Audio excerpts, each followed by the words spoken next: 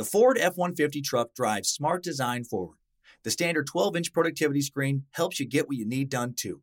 And the available Pro Access tailgate improves access to bed and cargo and utilization of the bed, including when towing a trailer. Together with a wider bumper step, it's easier to access the bed and load in tight spaces. And available Pro Power onboard serves as a mobile power source, providing up to 7.2 kilowatts of power to charge a bed full of electric dirt bikes or run an entire job site worth of tools. I'm still driving my 2016 F-150 truck and 90,000 miles in. As long as I keep it clean, it honestly still looks brand new. I've taken it down snow-covered Forest Service roads, taken it out camping, put a ton of miles on it on the freeway, had 5 adults in the cabin for long trips, and it's been great everywhere. Super dependable. I still love the way it looks, nice and rugged design, but with a super comfortable interior. And I'm still very happy with the quality sound system and heated seats. And since I bought my 2016 F-150 truck, the list of standard amenities that make a truck feel like a luxury vehicle have only grown. Tough this smart can only be called F-150. Find your local Ford dealer at Ford.com. Pro Access tailgate available starting spring 2024. See Owner's Manual for important operating instructions. Pulling up to Mickey D's just for drinks? Oh yeah, that's me. Nothing extra, just perfection and a straw. Coming in hot for the coldest cups on the block. Because there are drinks. Then there are drinks from McDonald's. Mix things up with any size lemonade or sweet tea for $1.49. Perfect with our classic fries. Price and participation may vary. Cannot be combined with any other offer. Ba-da-ba-ba-ba. Google Murder Castle, and all that comes up are articles about serial killer H.H. Holmes' literal house of horrors. How scary is that? A murder castle. Completed in Chicago in 1892, this giant structure, 150 feet long, 50 feet wide, took up most of an entire block on the corner of 63rd and Wallace Streets. There's a massive drugstore, various little retail shops are on the first floor, hotel rooms, H.H. Holmes, private residence, office are on the third floor. Second floor appeared to be more hotel rooms, and there were a few. But in reality, the second floor was a horrific prison where numbers of young women went missing, burned to death, hung, asphyxiated, suffocated, starved, sometimes released to the cellar through various trapdoors and chutes, where these poor souls could be subjected to more torture if they still lived before being dissolved in a quicklime pit, burned in a kiln, or dissected and reduced to a literal skeleton, the meat and skin flayed from their bones. Unimaginable horrors were committed just a few feet from tourists enjoying the 1893 Chicago's World's Fair, shoppers at the drugstore, guests being entertained by Dr. Holmes, a real-life Hannibal Lecter. That is, if Lecter was even more evil, more cunning, and more prolific in taking human life than the character in the movies. And no one heard any of their many, many screams of agony and desperation because Holmes took great care to soundproof this private hell. Had Holmes been brought to justice last year, 10 years ago, even 30 years ago, he'd be more notorious and famous than the Green River Killer, John Wayne Gacy, Dahmer, all of those people, heinous monsters, but their stories pale in comparison to the psychopathic savageness of Holmes' crimes. If he even did half of what he was suspected to do. I didn't think it was possible to research a killer more charismatic, brutal, and soulless, more savage than Ted Bundy, but I was wrong. H.A. Holmes, he may have been even worse, if such a thing is even possible. Skip this episode if you don't have a strong stomach. Skip it if you're not among the morbidly curious. Definitely skip it if you're home alone and easily spooked, because we are about to go full evil on this bloody, wicked, and diabolical edition of Time Suck. You're listening to Time Suck.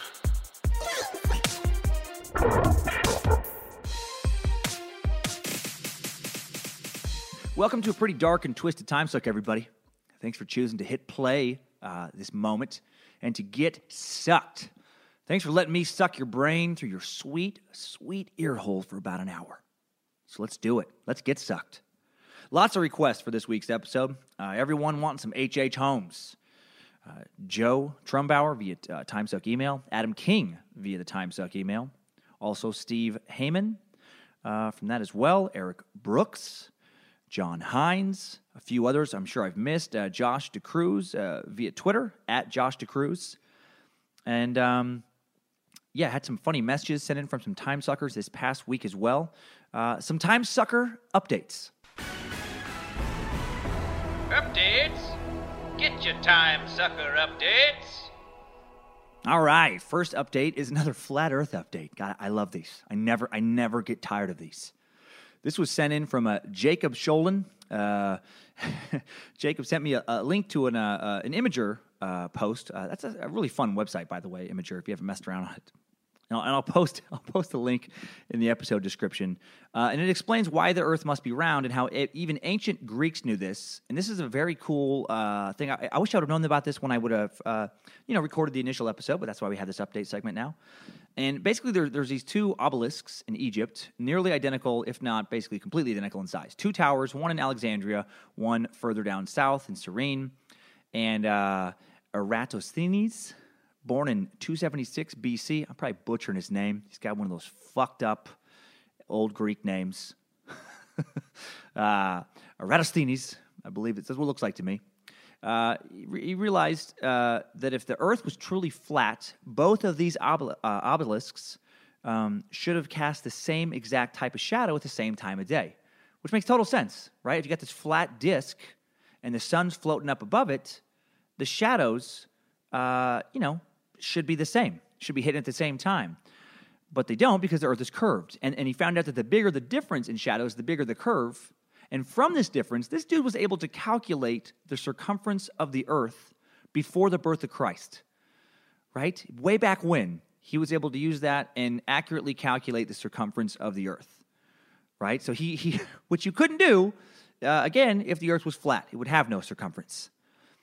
This guy also invented modern geography and a whole bunch of other stuff. And you have people like that on the side of the Earth being round. And then you have people like Kyrie Irving of the Cleveland Cavaliers on the side of the Earth being flat. He recently, probably many of you have already heard this, recently went out and just, said that he was doing this podcast, a podcast that was recorded, by the way, while he was traveling on a plane. Sorry, I don't have the name of the podcast. I didn't pay attention to those exact details. I was just like, really, dude? He was interviewed after it. Some of his teammates, LeBron James and stuff, were interviewed about Kyrie's thoughts on a flat Earth, and they basically were very diplomatic and said, like, he's an interesting guy. That was what they kept saying. He's an interesting guy. Well, when it comes to science, he's a dumb shit. I think is what he's a hell of a basketball player. He's a very intelligent basketball player. He has that's what's interesting about humans to me is you can be very intelligent in some ways and very, let's say at least uninformed in others. But he's just like, man, they lie to us. That's what he kept saying. He's like, they lie to us. They lie. Fuck. Why? Why are they lying to us? Right? Because of the NASA, the ice wall. Listen to Billy the Kid. Listen to that update if you want to find out how much the ice wall would cost. It doesn't make any goddamn sense. Fuck me, these people. Okay. Another update was about the alien extravaganza, and I really love this. This is from Andrew Petrov. Man, thank you, Andrew, so much for sending this in. This is just he sent in a great example of how he thought he definitely for sure had an alien encounter, actually 2 alien encounters. But then he found out what actually went on. And I feel like this is true of alien sightings almost 100%, if not 100% of the time. Again, I am a believer. I do believe they're out there. But I've just yet to hear one single story where I'm like, fuck yes, that makes total sense. Absolutely, I get it. So here's his. This is very nice. He says, how's it going, Dan? First off, love the podcast. Thank you. The structure's really great. Definitely something different from the norm, especially for a comedian. And he says, so the UFO bonus episode was really great and reminded me of this time a couple years ago when I went on a road trip to this downhill skateboarding race with a buddy in Southern California, which sounds fucking badass, by the way. I'd be terrified to do that. We were driving on south on the 5, passing Bakersfield around 11 p.m. It was pitch black out. We were the only car on the road for at least a few miles. As you may know, the stretch of the 5 is nothing but farmland on each side, and I do know that. I've taken that drive. I know exactly what you're talking about. It's very desolate. So lots of agriculture, just on each side. So as we're driving down this stretch of road, under the influence of a lot of weed and energy drinks, I like the honesty, stoned and fucking pepped up, all of a sudden this bright light was hovering directly next to us, matching our speed. It was so dark out, and the light was so bright, we couldn't decipher what the object was. We immediately freaked the fuck out. Totally get it. Totally get that. Then it sped up, crossed the highway directly in front of us, matched our speed on the other side of the highway before pulling up to a higher altitude and disappearing. In the midst of freaking out, we agreed we were witnessing a UFO alien encounter. For the rest of the weekend, we put that in the back of our minds and enjoyed our trip. This was on a Friday night. Following Sunday, we're headed back on the 5 in the same area around the same time of night, and the same shit happened again. We freaked out, and we were basically tripping out on that for the rest of the drive back to the Bay Area. I probably told all of my friends what happened for the next week or so, which I love. You're telling everybody you saw some fucking aliens. And I wonder, I forgot to email you back, Andrew, and ask if you were smoking weed and hitting the energy drinks on the way back. Finally occurred to me that I should do some research and see if anyone else experienced this. Within 30 seconds into my Google research, I found out that I should probably stop doing drugs. That's great. So-called phenomena was actually a crop duster plane. Apparently it's common knowledge that crop dusters spray at night so the chemicals don't evaporate in the heat. So yeah, just a little story that shows how easy it is for people to overreact to UFOs because they want to believe there's something there. That or just a bunch of brain-dead druggies, and they think they got probed in the ass last night. Anyways, big fan of the show and your comedy. Take it easy, Dan. All right, well, thank you very much, Andrew. That was fantastic. I enjoyed that very, very much. Yeah, I wonder, how many stories are just similar, where it's like, I get it, man. You're traveling down the road. It's dark. It's late at night. There's no one else around. Especially with little weed, you got some energy, so you're like got this weird mix of you're stoned, but also like hyper alert. I feel like sometimes those energy drinks can make you a little paranoid even. You're just so fucking jacked up on caffeine and, I don't know, by radioactive rat piss or whatever they put in that stuff. And then all of a sudden, you're seeing some weird lights in those little planes when they're lit up at night. You don't even really actually see the plane. You just see lights next to you. I would think that was a UFO for sure. And then are you kidding me? You're driving back a couple days later and the same shit happens again? Absolutely. But, it's a crop duster plane. Well, that's enough Time Sucker updates for one show.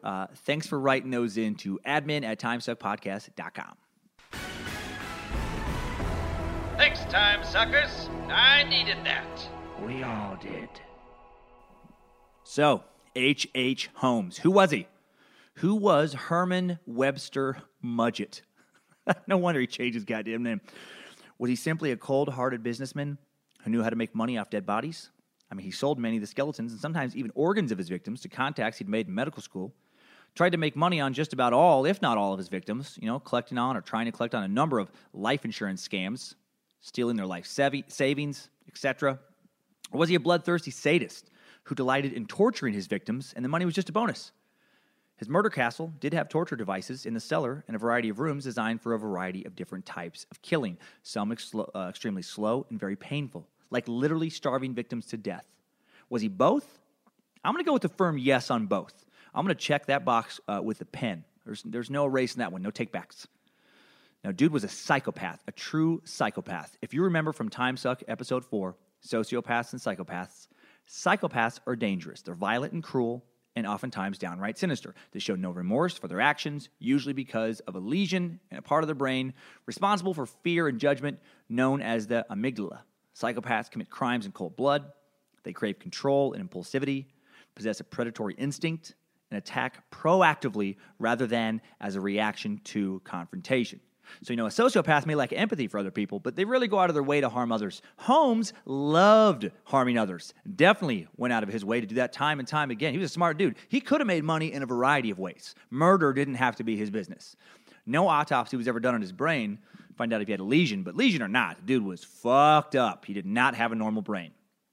A layer of mystery still and will forever shroud the life of the man, labeled often as America's first serial killer, because a lot of details are lost to history.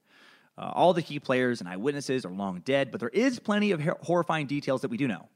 And before we get to the juicier, macabre ones, let's jump into a little baby timeline, a little baby Tom Suck timeline, by the standard of some other episodes. Let's paint a picture of an odd boy who, shortly before, growing up and getting hung, told a news reporter he was born with the devil in me. Strap on those boots, soldier. We're marching down a Time Suck timeline.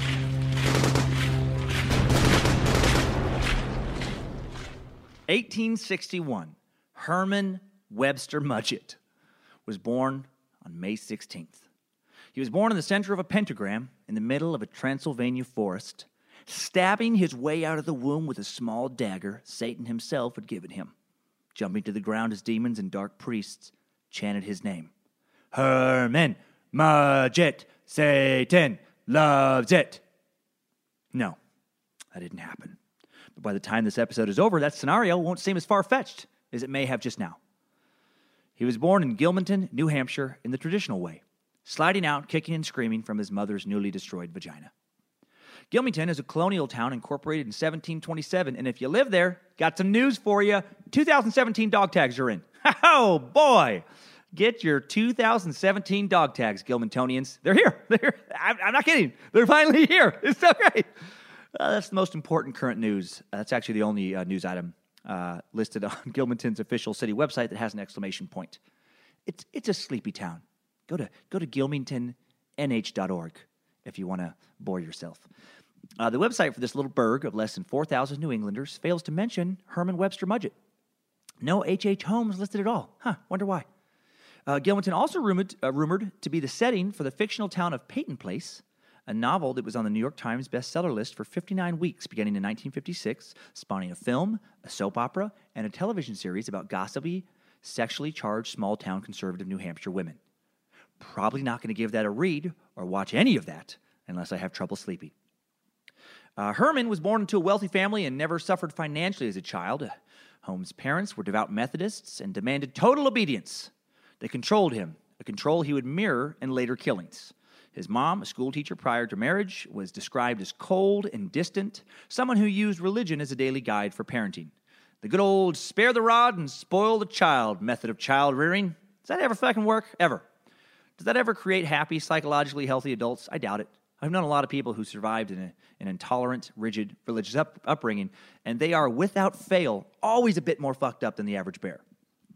Herman's father, in particular, really didn't like to spare the rod, and bonus, he was a drunk. Sweet! The abusive Christian father who's also a drunk. That's the kind of dad every kid dreams of. Hey, Dad, can you please get drunk and babble on about some incoherent Old Testament scripture you don't understand, and then beat me when I don't understand it either? Yay! Herman's father's harsh disciplinary tactics included prolonged isolation, even food deprivation. Remember that? Herman would mirror both of those treatments in later killings as well. Furthermore, his father reportedly held kerosene-soaked rags over Holmes and the other children's mouths to quiet them when they cried.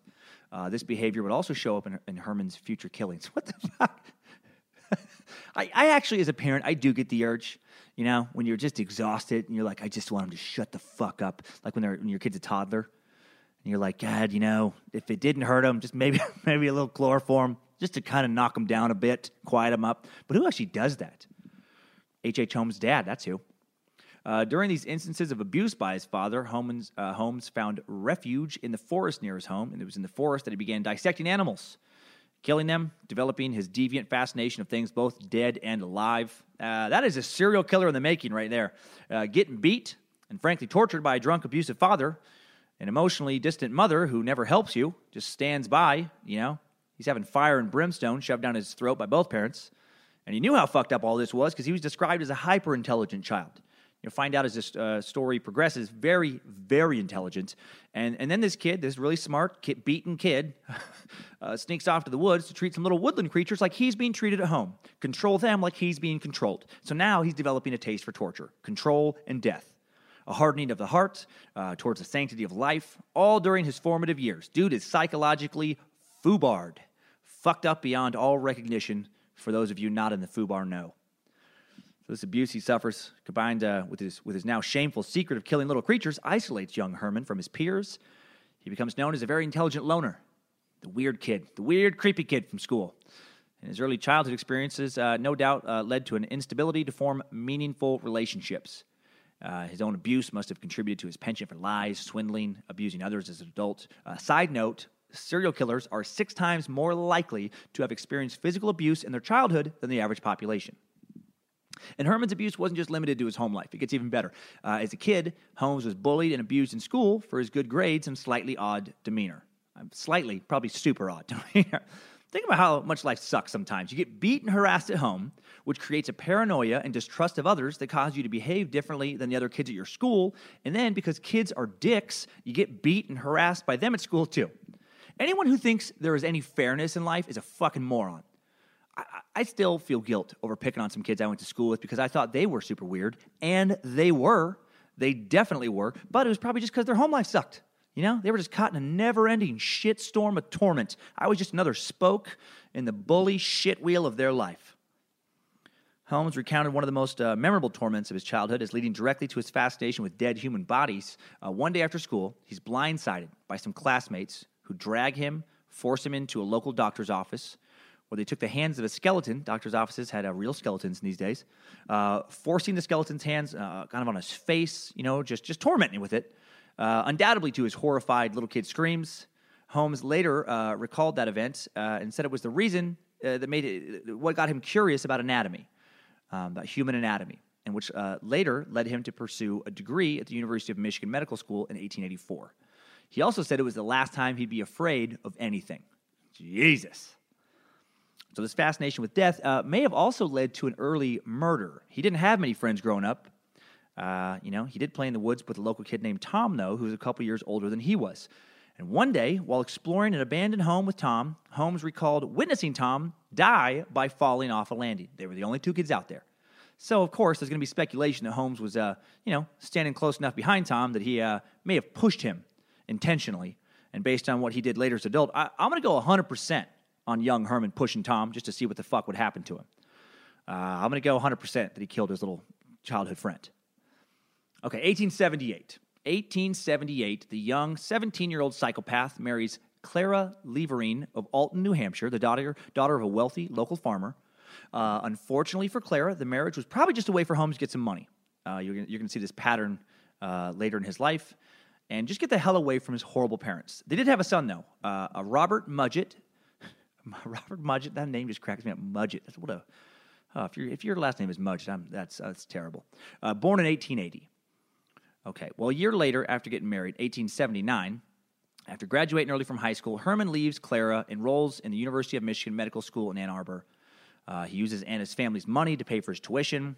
Eventually, Anna and little Bobby Mudgett, they would join him, but then a short time later, after graduation from medical school, they'd return to New Hampshire and wouldn't see him for over 10 years. Man, that kid, man, what a fucking shit. Hey, everybody, it's Bobby Mudgett. Isn't your dad a crazy murderer? Isn't he a crazy murderer, Bobby Mudgett? It's a wonder with a serial killer for a dad and a name like Bobby Mudgett that little Robert didn't also grow up to be a murderer. Good thing they did go back to New Hampshire. If they would have followed Holmes to Chicago, the odds of either one of them living for very long would have been extremely low. So in medical school, Holmes' fascination with the dead grows. As he studies to become a doctor, he also studies to become a scary-as-fuck real-life monster. He begins to personally procure cadavers to study, dissect, use in his own research.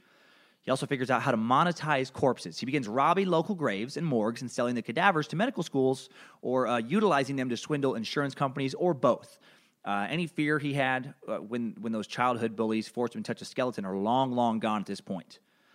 And selling skeletons is just the start of it, how he makes money from the dead. The insurance scams are the big one. He would con insurance companies by creating pseudonyms for himself, then naming himself as the beneficiary of a life insurance policy he would take out on a fictitious individual. Then he'd use a cadaver that he had disfigured to render it unrecognizable and claim the cadaver was the fictitious person he'd taken out the life insurance policy on. I have said it before, and I'll say it now, and I'm sure many more times in this podcast. God, it was easier to be a crook in the past than it is now. You could not pull off that shit no matter how smart you are now because there are dental records, fingerprint databases, birth certificates, social security numbers, all kinds of stuff used to identify a body. None of that shit existed back then. Not that I could have pulled it off either. Holmes was, back then. Holmes was considered a brilliant student and also considered very attractive, mysterious, charismatic. He was basically like an old-time American Psycho Christian Bale, if you've seen that movie. Oh, man. So during his time at medical school, Holmes has begun to ignore his wife and son back in New Hampshire, but not until he received nearly $12,500 on one of his most successful early life insurance scams. He waits until he gets that money to abandon them completely. No longer needs the money. And, not surprisingly, based on his own childhood, which we've now heard about, he doesn't place a lot of value on family life. And he clearly doesn't enjoy just being beholden to anyone after being controlled as a kid. So now 1884. 1884, Holmes graduates from the University of Michigan Medical School, receives his MD, just a fine, outstanding young doctor who uses corpses to scam insurance companies and probably killed the only childhood friend who hung out with him. Go Wolverines! Herman then uses his new degree to create the lasting alias of Dr. Henry Howard Holmes, which I gotta say is way better than Dr. Herman Webster Mudgett. Dr. Mudgett, I got a hemorrhoid for you to check out. Can you look at my butt, Dr. Mudgett? Who could blame this guy? Again, yeah, HH, way better than Herman. I don't think you can be a criminal mastermind if your name is Herman. No one's gonna take you seriously. You're not gonna inspire the proper fear and respect. If your henchman's fucking talking to some kidnapped victim to say, you wait until Herman gets here. you won't be talking so brave when you have to face Herman. Get out of here. Being a doctor was the perfect facade for Holmes, gave him the access, tools, and resources he needed to continue killing for fun and profit. Dude would legitimately soon be in the murder business, like on a regular basis. 1885, he's in Chicago. New wife and a new scam. Dr. Holmes moves to Chicago in 1885 to take a job as a pharmacist and quickly finds time to bigamously marry the daughter of a well-to-do family in Wilmette, a wealthy suburb north of Chicago. Here he sets another pattern for himself, the pyramiding of fraud upon credit. The details vary a little bit, but the main outlines of the scheme remain the same wherever Holmes was the rest of his life. He would borrow some money with some worthless banknote and some skilled smooth talk, enough money to buy some land. To repay the original loan, he would borrow against the lot from a local lender. Then he'd build a house or business in a highly frenetic and unscrupulous fashion, discharging workmen wrathfully, threatening litigation against subcontractors, cajoling those he could not frighten. Cajoling, by the way, brings us to what may be my new favorite weekly segment, just a tiny little segment called the Time Suck Fancy Pants Word of the Day. Cajoling, verb, to persuade someone to do something by sustained coaxing or flattery. For example, Tom cajoled Susan into giving him a backseat handjob by continuously complimenting her on how soft her palms looked and how sexy her wrists were, until she finally jerked him off just to shut him up and get a ride back home from the movie theater parking lot. So there you go, time suckers. Now you know what cajole means. Now, thanks to that example, you'll probably never forget it. Anywho, let's get back into that timeline. It's 1885. Dr. Holmes is perfecting his new con. He tricks someone into lending him money, buys some land, repays the initial loan by borrowing against the land, builds on the land by taking advantage and cajoling contractors. And then, as soon as the roof was on, he would order huge quantities of furniture and other merchandise, all purchased on credit, of course, and then sell the furniture to pay off the contractors. And then by the time the furniture company gets around to repossessing the property, Holmes has sold the structure and the land the furniture was on, and he's fucking out of there. Again, how much easier was it to be a crook back in the 19th century when people just couldn't hop on the web and easily track you down? That is crazy. He builds this entire business, buys this land, and just on a pyramid of frauds, then sells it to somebody, gets the real money, and then just gone. And then when people come back, like, hey, man, I need to get paid for that building, or hey, man, I need to get paid for all the furniture in that building, or whatever, he's just out of there.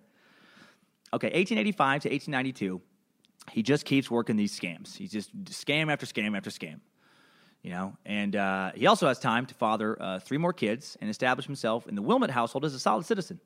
His wife, of course, knows nothing about any of his many criminal activities, which were rapidly becoming more numerous and more mysterious.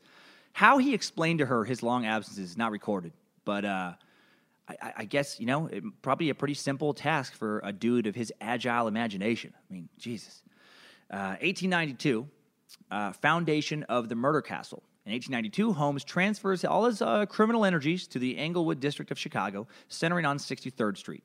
It's there he would build his dark and morbid masterpiece and achieve lasting infamy. It's here he would build his Murder Castle. So let's pop on out of this timeline, take a closer look at Chicago in 1892, and then explore the Murder Castle in fascinating detail. Good job, soldier. You made it back. Barely.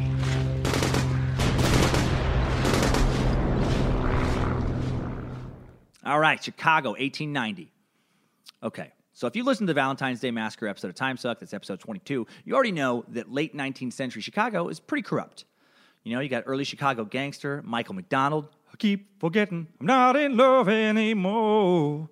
Yeah, I'm gonna be there, taking it to the streets, taking it to the streets, taking it. Yeah, you get the idea. Old McDonald, he's sowing the seeds of early organized crime.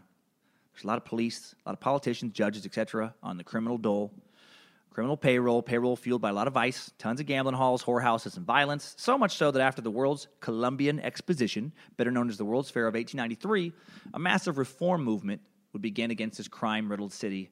But it would take until 1914 to temporarily clean up all the illegal brothels, many of which were, fueled by underage sex slaves. This is important to understand and point out because Chicago, at the end of the 19th century, not a good place for young women. They disappear all the time.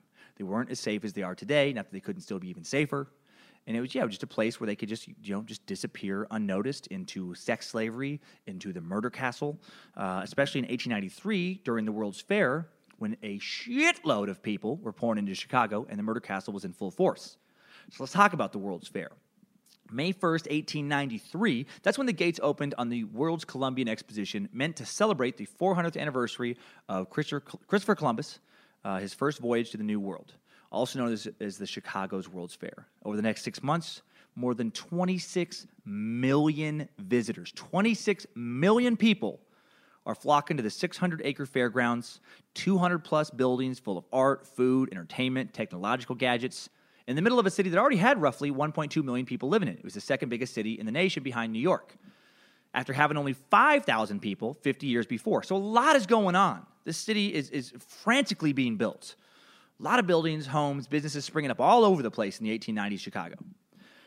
Chicago had locked up the fair on December 24th, 1890, wresting it from the other candidates of New York, St. Louis, and D.C. with a presidential proclamation from President Benjamin Harris. And so from 1890 to 1893, again, the city is just being built at a chaotic rate to prepare for this big event. I mean, think about like when cities get ready for the Olympics. This is the same kind of shit. It's maybe even bigger in a way. And so hotels, news stores, exhibits, they're going all over the city. And that's why he was able to kind of, Holmes, sneak in his little fucking disgusting building. So October 9, 1893, the day designated as Chicago Day, check this out, how many people are pouring in. The fair set a world record for an outdoor event. They drew 751,026 people in one day coming into the fair. That's a murderer's dream, man. So many victims. The fair, by the way, produced a number of firsts. It was a, kind of a historic fair. It could probably be a time suck in and of itself. Among the well-loved commercial products that made their debut at the Chicago World's Fair were cream of wheat. I love me some cream of wheat, by the way. Love a little cream of wheat. Make a little cream of wheat. Yeah, a little fucking milk, a little brown sugar, and you just have a simple, just gruel, like a tasty gruel of a breakfast. A lot of people find it disgusting. I find it comforting because my Grandma Betty made me some cream of wheat, making me cream of wheat. There's Pabst Blue Ribbon beer, PBRs. All right, I like a little PBR. It's a little hipstery, I know, but I think it's some of the best cheap Pilsner, like domestic Pilsner, on the planet. I like it. It's kind of sweet. Maybe PBR and cream of wheat. Maybe that's a meal I should try. Wrigley's Chewing Gum and Cracker Jacks. They were born at the fair. I used to like me a Cracker Jack. Get my little fucking shitty magnifying glass, or shitty little kid tattoo on the bottom of the Cracker Jack. Technological products that would soon find their way into homes nationwide included the dishwasher, fluorescent light bulbs. The U.S. government issued the country's first postcards. That's right, postcards. You've heard of them. Commemorative stamps for you fucking dorky stamp collectors out there. You probably, if you're a stamp collector dork, you already know about the World's Fair. The first Ferris wheel made its debut at the fair. The long-awaited invention of Pittsburgh-based bridge builder and steel magnate George Washington Gale Ferris Jr. Fuck, people loved a long name back then. What a pretentious dipshit that guy was. I don't care how successful he was. I hope if he introduced himself that way. Can you imagine? I guess it's a different era. Hello, I am George Washington Gale Ferris Jr. How about just George? How about let's just go with George there. Calm down, buddy.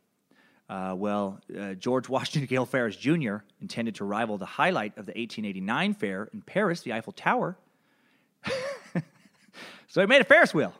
Ferris wheels are cool, but I don't think it holds up to the Eiffel Tower. You got people, that's like a lifetime bucket list, man. I want to go to Paris, check out the Eiffel Tower. I know people who like Ferris wheels, but, I've never heard anybody like, man, just before I die, I just hope I can take one ride in a Ferris wheel. Well, anyway, it was a big deal then. It was 264 feet tall. It was an engineering marvel. It could fit 2,160 people at a time. That's a big Ferris wheel. It cost 50 cents to ride, twice the price of admission to the fair itself. It was so popular, it was moved to Chicago's North Side, where it remained in operation for 10 years before it was sold to the organizers of the 1904 World's Fair in St. Louis, Missouri. Oh, just people flocking everywhere for this Ferris wheel. Over 120 years later, an American comedian would use the Ferris wheel visual as inspiration for a dark comedic bit about gun control involving a dead squirrel puppet. Reference to my own material. Okay, but I digress. Back to the timeline. 1892. I guess we're not really in the timeline anymore. But, back to the story, back to the narrative. In the middle of this hustlin', bustlin', somewhat vice-filled pre-Expo Chicago of 1892, Holmes, he builds his murder castle. He knew, flocks of people, including lots of young women, are going to be pouring in the city. He knew there was a lot of money to be made on their corpses, a lot of killing to be done in the chaos. He had to have known. He's a sick guy, but he's a smart guy. The Expo provides the perfect backdrop to quietly build an evil lair. Hotels and other accommodations are being built all over town at a rapid rate. His was just another new big building amongst many. So to get the money he needed to build what would be an elaborate estate of torture and death, he went back to his cons. Took his con game to the next level. Went full con, full swindle. Borrowed money from creditors to begin construction, then borrowed money, from other creditors to pay those first creditors back, like a young Bertie Madoff working some Ponzi schemes. From his drugstore on the ground floor, which he completed first, he would sell just nonsense, surefire snake charmer cures for like alcoholism, which was just fucking like water and some other bullshit he'd throw in the water. He sold this is before the Pure Food and Drug Act of 1906 and the beginnings of the FDA. You could sell fucking anything in a drugstore in the 1890s. He opened up a restaurant, sold that before the outfitting company could repossess the fixtures. After banking hours, one time a citizen came to the drugstore to get large bills for $178 in small change. Holmes gave him a worthless personal check, stalled him off for 2 years. He's working every angle, man. He'll give you a bad check for a jar of nickels. He's working the jar of nickels swindle. He's full swindle, grabbing that nickel money. Then he sold a drugstore, a different one he'd purchased through some other cons by misrepresenting the volume of business. He had bought this one across the street. To substantiate his claims, he hired various people to stream into the store and make expensive purchases. God, he loved a con, man. Another time he bought a large safe, moved it into a small room of the castle, narrowed the size of the room's door, refused to pay for the safe, and invited the owner to repossess it. But warned him not to damage the house. What a dick. He invented a machine which made illuminating gas out of water. He demonstrated successfully to an expert who could not discover in the Rube Goldberg maze of pipes, pulleys, wires, and other gadgets that the one pipe which tapped the gas company's mains was the one thing doing it, not the machine. Aided by the expert's endorsement, Holmes sold his invention, which looked like a washing machine on stilts, to some Canadian for $2,000. He's making that fake invention money. When the invention was removed from the basement, a hole remained, and then Holmes decides that he's discovered a miraculous mineral spring. He piped the healing potion upstairs to his drugstore and retailed it successfully at 5 cents a glass. Talk about lemonade from lemons. Hole in the basement? Don't even patch it up. It's mineral-laden spring now. Who knew? Ponce de Leon's Fountain of Youth was in a Chicago drugstore basement the whole time. Perhaps his most spectacular swindle during this period of building the murder castle involves some furnishings of the castle. This is some next-level shit. This is unbelievable. Check this out. This dude, he buys truckloads of furniture, mattresses, bed springs, hardware, gas fixtures. Gas fixtures, a sinister item he would use again later, it turns out. He has all this delivered to the castle at 63rd Street. The Toby Furniture Company, unpaid a week later, they get a little anxious about losing all their money on this unpaid furniture. They dispatch a collections agent to talk to him and to keep an eye on the house, make sure he doesn't try and sneak out with the furniture as they're trying to get their payment back. And Holmes' usual tactics of cajolery failed. Remember that word? Oh, he's cajoling. He's cajoling them. And so the company, they send vans, some brawny moving men to repossess their property. They get into the castle, and they find the place completely empty. Yet the company's own agent, the collections agent, swore no furniture had been taken out. He's been doing a stakeout. And he was right. No furniture had been taken out. It had been taken in. He took it in. The castle would swallow the furniture as it later swallowed young women. All right? A janitor at the castle later gave up the con for a $25 bribe. And this is what happened. Holmes had moved all of the furniture into one giant room, taken out the door frame, and bricked up the door and papered the wall. So you go in there, and there's just fucking nothing. He hid it in a room that you can't even tell is a room anymore. How much of a smooth talker was this guy? Yeah, I know. You gave me the furniture on credit, and clearly you took it back because it's not here, is it? It's not here. Your own collection agent, he didn't see anyone take it. If you didn't take it back yourself, you tell me what happened. What did the house swallow it up? What do you? Unbelievable. It amazes me that he was able to keep some of the details of the castle a secret, and how he did this, like all these trap doors and basically murder rooms, is he used a ton of different people to build it. So only he actually knew the layout of the castle, because he just constantly, as we said before in one of those cons, he just constantly fired people. He would just fire like contractors, usually within a few weeks of hiring them. And there's even some rumors that he murdered a number of construction workers, and hid and got rid of their bodies in the very building they were working on. He was a master con artist. And how did he continuously run all of these scams? I guess a combination of just rapier wit and no morality. He just had no qualms about conning people, and he was hyper-intelligent. He was born with charm and good looks. He was a master manipulator. Eric Larson, fantastic author of the book on H.H. Holmes, Devil in the White City, said, quote, "You wouldn't know it from looking at him, but people thought he was incredibly handsome. Apparently, he had that magnetic thing that psychopaths have." And I will have a picture up of him, again, at timesuckpodcast.com, so you can see for yourself. He looks like old-timey handsome, I guess. It's hard not to think about how creepy he was when you see the picture, and so you're like, yeah, that looks like a killer. You also think that, but if you just seen that picture and he wasn't a killer, he looks almost kind of like a gunslinger or something. I don't know. Well, even more impressive in a sick and twisted way, the whole time he's running all these scams, building his castle, doing all these crazy things, he's also keeping his wife, who lives in another part of Chicago, happy. Remember, he had the first wife still back in New Hampshire. They have a loose relationship. They never actually officially get divorced. He has 3 kids with a woman in Chicago. He also then he takes a new mistress on top of those 2 women, who, along with her 8-year-old daughter, lives with him in the castle, Mrs. Julia Connor, a woman who will soon murder. Apparently, his mistress was jealous of the other women he's sleeping with. So think about that. He's got the wife in the suburbs. He's got the mistress in the castle. He is sleeping with other women in the castle. And to keep from getting caught with these other women, he does stuff like he has a step removed from the stairs leading up to Julie's apartment and replaces it with this step that has a built-in electric buzzer underneath that quietly sets off an alarm he can hear in other parts of the home. How fucking crazy is that? He's like Jigsaw from the Saw movies. Just, would you like to play a game? Would you like to play a game? Oh, my God, he's got booby traps. He's got booby traps for you Goonies fans. And this was just the beginning of a whole system of alarms he'd have installed to keep his victims from escaping. 2 wives, mistress, multiple other affairs, tons of scams, and pretty soon he'll be working murder into the mix, at a rapid rate.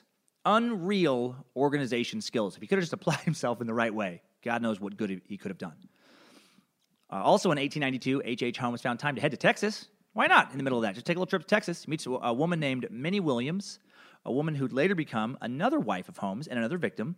He also met Benjamin F. Peitzel, a man who would become his murder castle henchman and later victim himself. That's right. He even had an evil henchman, someone who would help him dispose of bodies, keep his secret safe. He's a fucking evil mastermind. And then ironically, it would be his henchman, Peitzel, it would be Peitzel's death that he would be sentenced for, convicted and hung for, a crime completely unrelated to his murders at the Chicago castle. So the castle was completed sometime in 1892. An actual record of the completion doesn't exist. Dude wasn't really into keeping firm records of his torture chambers. He's not going to file that paperwork down at City Hall. Just, excuse me, I just finished building an elaborate murder factory on some property I stole money from to purchase using laborers I also swindled. It has a bunch of torture rooms, has a kiln, has a quicklime pit for erasing any trace of my many, many murderous crimes. Where does that file go? Oh, the murder factory office on the 5th floor. Okay, thank you very much. Can I have one of these mints? Oh, excellent, thank you. Well, his reign as king of the murder castle won't last long. Holmes is going to slip out of town the very next year at the end of 1893, but not from police, from angry creditors. But before doing so, some historians estimate roughly 200 souls left their bodies in hideous fashion in his terrifying House of Death. And now let's explore this House of Death in some detail with some super scary stuff. Super scary stuff.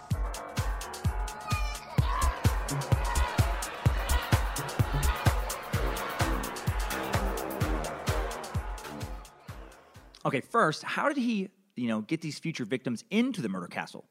How did he lure them? Holmes used two major pretenses to lure guests who checked in and never checked out. First, he advertised lodging for tourists visiting the World's Fair. Second, he would place classified ads in various small-town newspapers around the Midwest, offering jobs to young women or outright offering himself for marriage. And then when the job ads, for example, were answered, he would describe several jobs in detail and explain that the woman would have her choice of positions at the time of the interview. When they accepted, the woman would be instructed to pack her things and withdraw all of her money from the bank because, she needs some funds to get started in her new life. The applicants were also instructed to keep the location and the name of his company a closely guarded secret because he had devious competitors who would use any information possible to steal his clients from him. Got to keep quiet. When the young woman arrived and Holmes was convinced that she had told no one of her destination, she would become his fucking prisoner. He was a sadist. Oh, this guy. I'm going to get into that very soon. Holmes all placed newspaper ads for marriage as well, describing himself as a wealthy businessman who was searching for a suitable wife. Those who answered this ad would get a similar story to the job offer.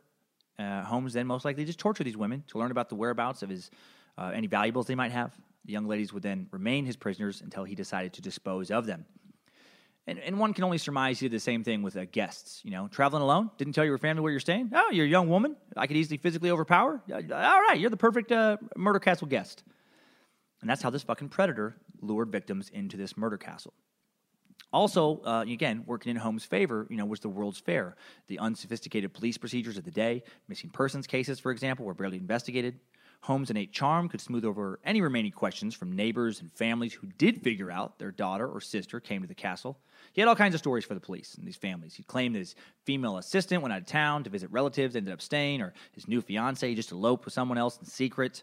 Sorry, I don't know where she is. I think Europe, Maybe you say he'd administered a botched abortion to his girlfriend that unfortunately took his life, or took her life, et cetera, et cetera. He had all kinds of stories. Smooth talking dude.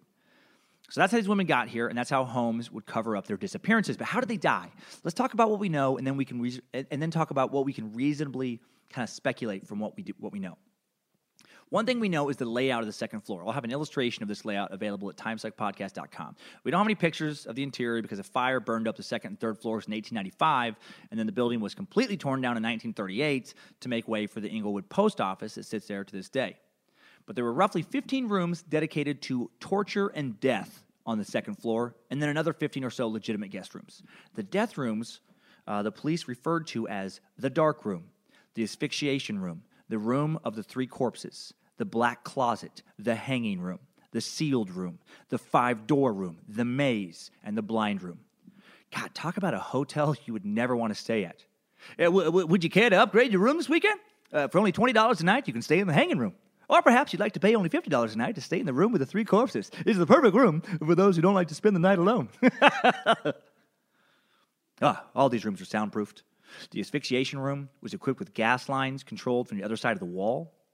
One room, the sealed room, was completely walled in with brick and could only be entered through a trap door in the ceiling. Doors to these rooms were rigged with alarms that alerted Holmes to the potential escape of a prisoner. Some of these rooms had peepholes, so he could listen to his new prisoners and watch them beg for mercy, watch them die.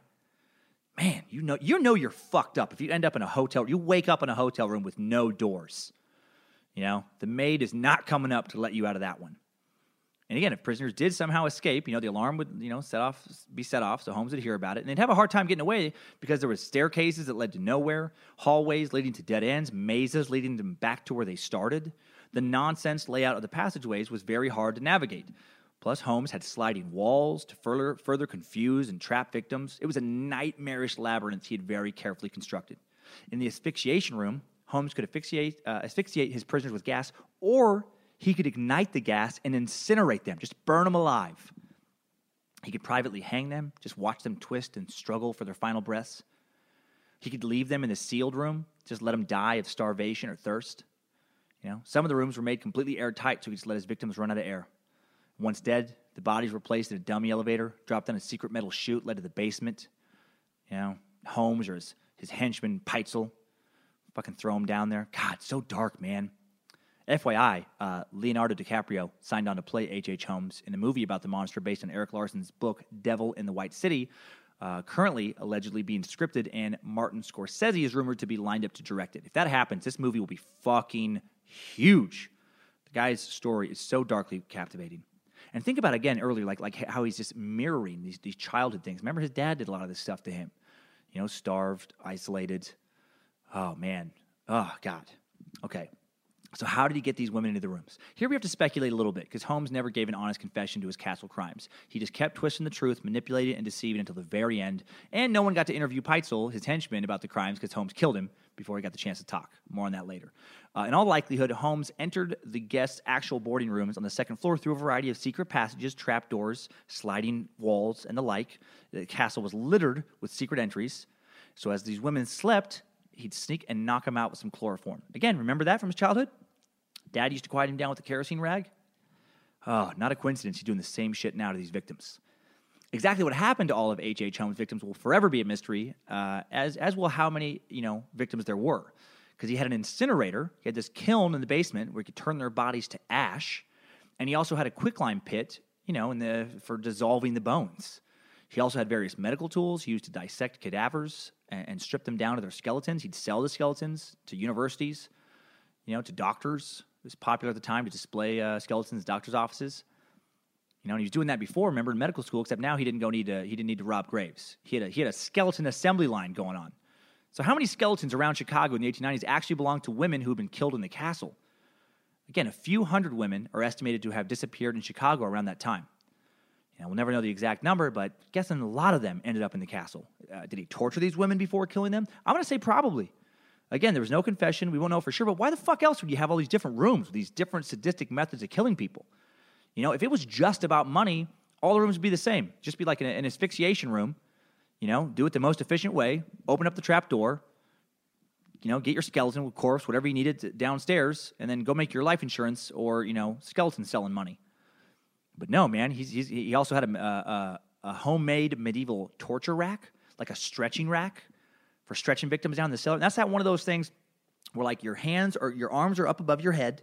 You're just like laid out flat, and you have shackles on your wrists and shackles on your ankles, and then there's like a crank, and you can just crank it and just literally just stretch the person until you just fucking rip somebody apart. Why did he have that? Speculation, that maybe he stretched women until they told him where all their money was. Was he doing it for fun? Did Peitzel, his henchman, help with the actual killing? Did he or his henchman rape him? We'll never know for sure on that either, but I don't think so. He was never accused of rape. He never had any problems sexually with women. None of his crimes ever seemed sexual. I feel like he was just motivated by money and morbid curiosity and control. Again, mirroring the things of his childhood. He was never molested or anything, but he was, isolated, starved, that kind of stuff by his dad, and now he's fucking doing this to other people. What a weird cycle. Imagine you cut people up, hung them, asphyxiated them. He just wanted to exert control, man. But again, none of this is known. This is complete armchair psychology going on here based on the facts that I've read. And Holmes is also suspected of killing more than women. This guy was such a monster. It's possible, again, remember I said earlier he killed some of the construction workers who helped build the castle, when they wouldn't leave him alone about that whole wanting to get paid for services rendered thingy. He allegedly killed children as well. The first child he's suspected of killing as an adult, remember that speculation about his boyhood friend, is the 8-year-old daughter of his first mistress to live in the castle, Mrs. Connor. Bones of at least one child were later found partially dissolved in the quicklime pit in the castle cellar. Mrs. Connor and her daughter both disappeared forever shortly before a new mistress, Minnie Williams, the woman he met in Texas, a young orphaned woman who had a little family money, arrived to replace her. Minnie had recently met a young doctor, Harry Gordon. She described as wealthy, handsome, and highly intelligent down in Texas. And that doctor, of course, was H.H. Holmes. And then, of course, a few months after Minnie arrives in Chicago, her sister Anna joins her, another woman he could get some money from. A few months after that, both Anna and Minnie disappears forever. Never to be heard from again, either one of them. And they would be replaced by a series of new mistresses, such as Emily Van Tassel, Emmeline Segrand, all of whom would disappear forever, all of whom would meet and be destroyed by the man who described himself as, quote, "I was born with the devil in me. I could not help the fact that I was a murderer no more than a poet can help inspiration to sing." That's fucking weird. I don't know. I didn't know the poet sang, but I get what he's saying. He's saying, and that is some super scary stuff. Super scary stuff. Super scary stuff. Super scary stuff. Okay. So, that's what we know. That's what I assume went on in the castle.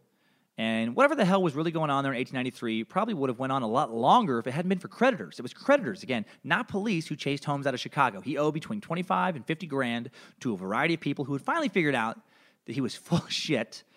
And they met up with each other, and then they confronted him en masse in late 1893, and he wasn't able to sweet-talk his way out of anything anymore. And when they threatened to go and demand a warrant for his arrest, he knew he had to take off. The last thing he needs at this time was the police poking around the murder castle and fingering him for a lot more serious crimes. So he fled to Denver, where he quickly wed another beautiful young woman of wealth, Georgie Anna Yoke. I mean, dude moved fast with women. So many ways. Going to take advantage of them, make mama pay for never protecting him when he was a kid, for just standing by while daddy beat him. Women were going to forever suffer at his hands because of what I think he had serious mommy issues. Again, armchair psychology there. That's what I think. And then by June of 1894, Georgie Anna was using her money to try and get her new husband out of jail in St. Louis, where he'd been arrested for stealing horses in Texas, shipping them to St. Louis, and trying to sell them there. The fucking cons this guy came up with. It's like he just never ran across a swindle he didn't like. Horse thievery? Why not? He could have made a decent living as a doctor, but clearly that didn't give him the adrenaline rush that these crimes did. It was in jail for horse thievery, where Holmes would make the mistake that would lead to its eventual complete downfall and death. Before he was released on bail, he tried to set up a scam with another inmate, Marion Hedgepeth. Holmes said he would take out an insurance policy for $10,000, fake his own death, and then he could provide Hedgepeth with $500 in exchange for a lawyer who could help him if any problems arose with this particular scam in St. Louis. And then once Holmes is released from jail on bail, he attempts his plans. However, the insurance company is suspicious, and they don't pay him. So then he goes and decides to attempt a similar plan in Philadelphia. This time he's going to have his henchman, Peitzel, fake his death. However, during the scam, Holmes, I guess, just decides, fuck it, why don't I just kill him? Why don't I just actually kill him? I'd rather have this guy who knows all my secrets dead anyway. So he kills him, sets his corpse on fire, tries to collect the money for himself. All that after the guy fled to continue to work with Holmes. So much for a henchman's enduring loyalty. Well, in 1894, so he tries the Philly thing to collect the money. And in 1894, former Holmes cellmate Marion Hedgepeth is angry that he didn't receive any money in the initial scam. He tells police about the scam Holmes had planned. The police track Holmes, finally catch him in Boston, where they arrest him and hold him on an outstanding warrant for the initial Texas horse swindle. Remember all the shit this guy does, all the scams he runs, and all the situations he talks himself out of, and it's just a couple goddamn horses that he took from Texas that he can't get away from. So he's captured in Boston. And then the new charge of insurance fraud is thrown at him for the Peitzel murder in Philadelphia, because that one doesn't work either. The scam, the insurance company is leery, and then they do some investigation. It just doesn't add up, so he's transferred there. And then the story about Peitzel dies doesn't make sense. He's charged with the henchman's murder. Again, how strange. And I guess it was something about how he tried to make it look like the guy had knocked himself out before. It was something with chloroform, where the autopsy basically he either put chloroform before or after, but it didn't make sense for the fire. I think it was that he got burned, and then after he was dead, had chloroform put on his body. And that was the little slip-up that got Holmes charged with murder. All the people this guy kills. And the one murder he's actually charged with is the murder of the guy who helped him murder. His fucking henchman. At the time of his arrest, Holmes appeared as if he was prepared to flee the country. Police became suspicious of him. Chicago police investigate Holmes' castle. Now they're tracking down previous places this guy has been, as they're trying to determine, did he for sure kill Peitzel? A lot of shit just seemed weird. They find the castle, where they discover his strange and efficient methods for committing the tortures and the murders. Many of the bodies they found were so badly dismembered and decomposed, it was hard for them to determine exactly how many bodies there actually were, just bits and pieces of various people. The police investigation spread through Chicago, Indianapolis, and Toronto, some cities he'd fled to while hiding from various creditors and investigators. And check this nonsense out. While he was on the run before being captured, he traveled not only with his new wife, Georgie Anna Yoke, but also with the widow of his recently killed henchman, Peitzel, and the 5 Peitzel children. I guess Mrs. Peitzel had no knowledge of Georgie, and vice versa, even though they would sometimes travel in the same train. He'd sit with his wife for a bit, then he'd go down to the next boxcar, sit with Mrs. Peitzel, who I'm assuming very much wanted to know where her husband had disappeared to, and probably knew about the scam, wanted her chunk of change from the scam. Unbeknownst to Mrs. Peitzel, he was still using her for some scams. He had deeded various properties to Mr. Peitzel, his henchman, and then needed her help to collect on those, because she was the beneficiary. of some of those, if he disappears, some of those properties, and the beneficiary of the life insurance policy he'd taken out on Mr. Peitzel, again, who he just killed. He's so fucking confusing. He's got so many scams all the time. He also manages to visit his original wife and children back in New Hampshire at this time, spend a little time with them. They never got divorced, like I said. He also kills some of Peitzel's kids before getting caught. Kills 3 of them. Kills 3 of the 5 during the travels. Investigators later find 2 of their corpses in the basement of a Toronto home he had stayed in while he was there. Another one in an Indianapolis basement. I guess the other 2 kids lived. Maybe they were the quiet ones who didn't give him any fuss. And if you're fucking confused by all of this, me too. Me too. And so is anyone who attempted to write a record of his life. The guy ran so many scams. He was constantly involved with so many women, continually running Ponzi schemes and fucking swindles, just constantly. I have no idea how he kept track of everything.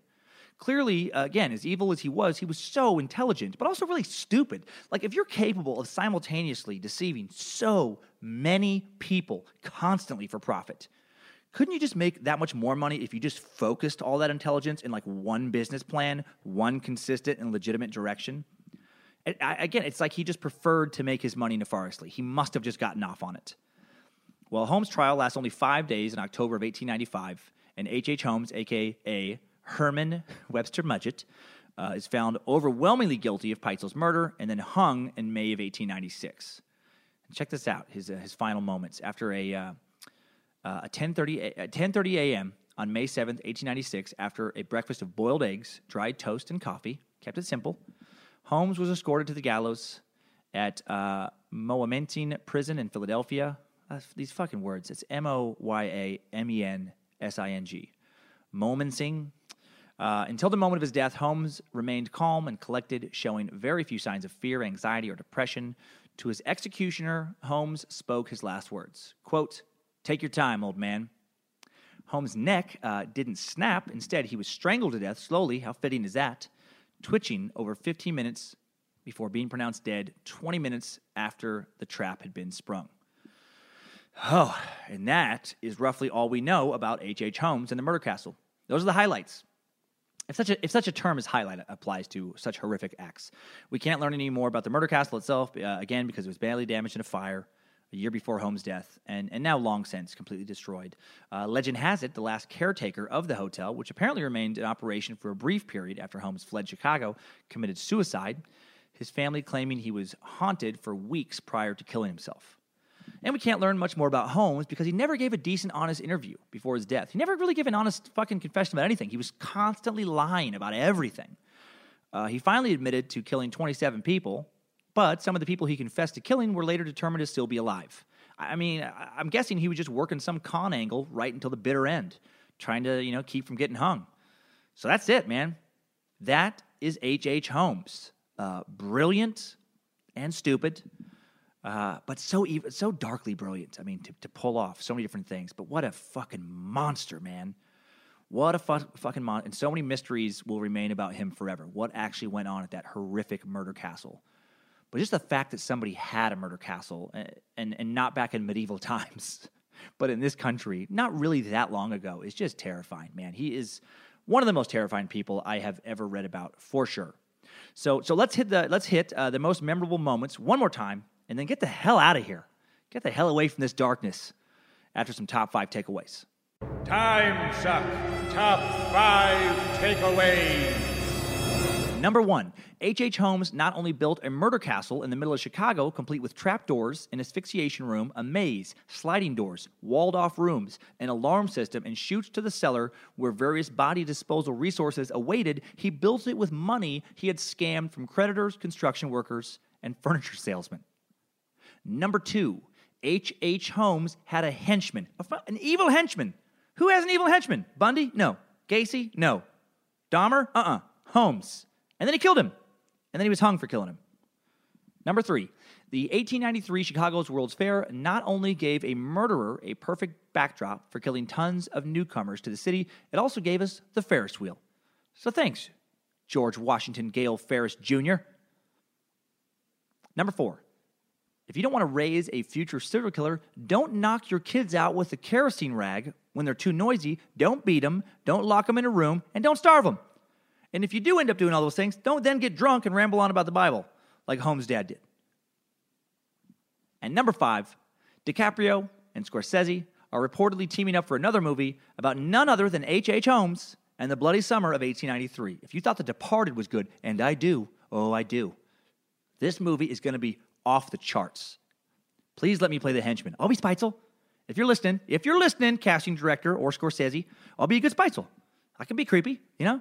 Yes, Dr. Holmes. Yes, anything you say, Dr. Holmes. Yes, I'll talk to the furniture people, Dr. Holmes, as you wish. Happy to fix the trap door, Dr. Holmes. Yes. I'll put the body in the kiln. Yes, Dr. Holmes. Time Suck Top 5 Takeaways. Well, thank you for listening, everyone. Hopefully that wasn't too weird there with the henchman. I hope you enjoyed today's episode. I really appreciate you taking the time to listen. As always, I hope these are getting better. I'm definitely trying to make them so. Bonus episode coming out this Friday. Thanks to everyone who reviewed the podcast on iTunes and for pushing it over 300 reviews. The Rise of Hitler and the Third Reich. Fascinating and terrifying stuff. Not sure what the next bonus episode is going to be. I can tell you next week is not going to be about a murderer. I need a break. I need a break from the darkness, man. All this shit. Hitler, H.H. Holmes. Ugh. I'll try and figure that out in time for next week's episode, figure out what the bonus one's going to be. Next, need to go through all the recent suggestions still. And thanks for sending in all those episode suggestions at admin@timesuckpodcast.com from the website. And if you haven't already picked it up, give my buddy Chad Daniels his new CD. He has a great new CD out on iTunes and elsewhere called Footprints on the Moon. So funny, man. And I'm excited. Time Suck t-shirts are coming soon. They are coming soon. Get in the online store, set up at timesuckpodcast.com, and they look great, man. Soft, sensual cotton blend, luxurious even. These aren't those fucking cheapy Glidden t-shirts, those shitty ones that you get at fundraisers. These are the good stuff. Soft, a little form-fitting even.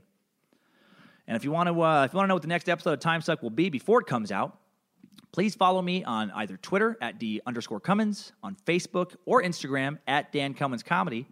And I also post tour dates there and at www.dancummins.tv. You can link there from timesuckpodcast.com. I'll be at Charlie Goodnight's this week in Raleigh, North Carolina, March 9 through 11. I'll be at Hyenas in Dallas, March 16 through 18. Jacksonville, Florida, at the New Comedy Club of Jacksonville, March 23rd through 25th. And I'll be in Hilarities, one of my favorite clubs, in Cleveland, Ohio, April 14 through 16. Again, full tour calendar available at dancummins.tv, or you can just link from timesuckpodcast.com, where pictures correlating to this episode will also be located, as will the archives of all the episodes. So have a great week, everybody. Thanks for listening to some Holmes, and keep on sucking. I keep sucking. I keep on sucking some more.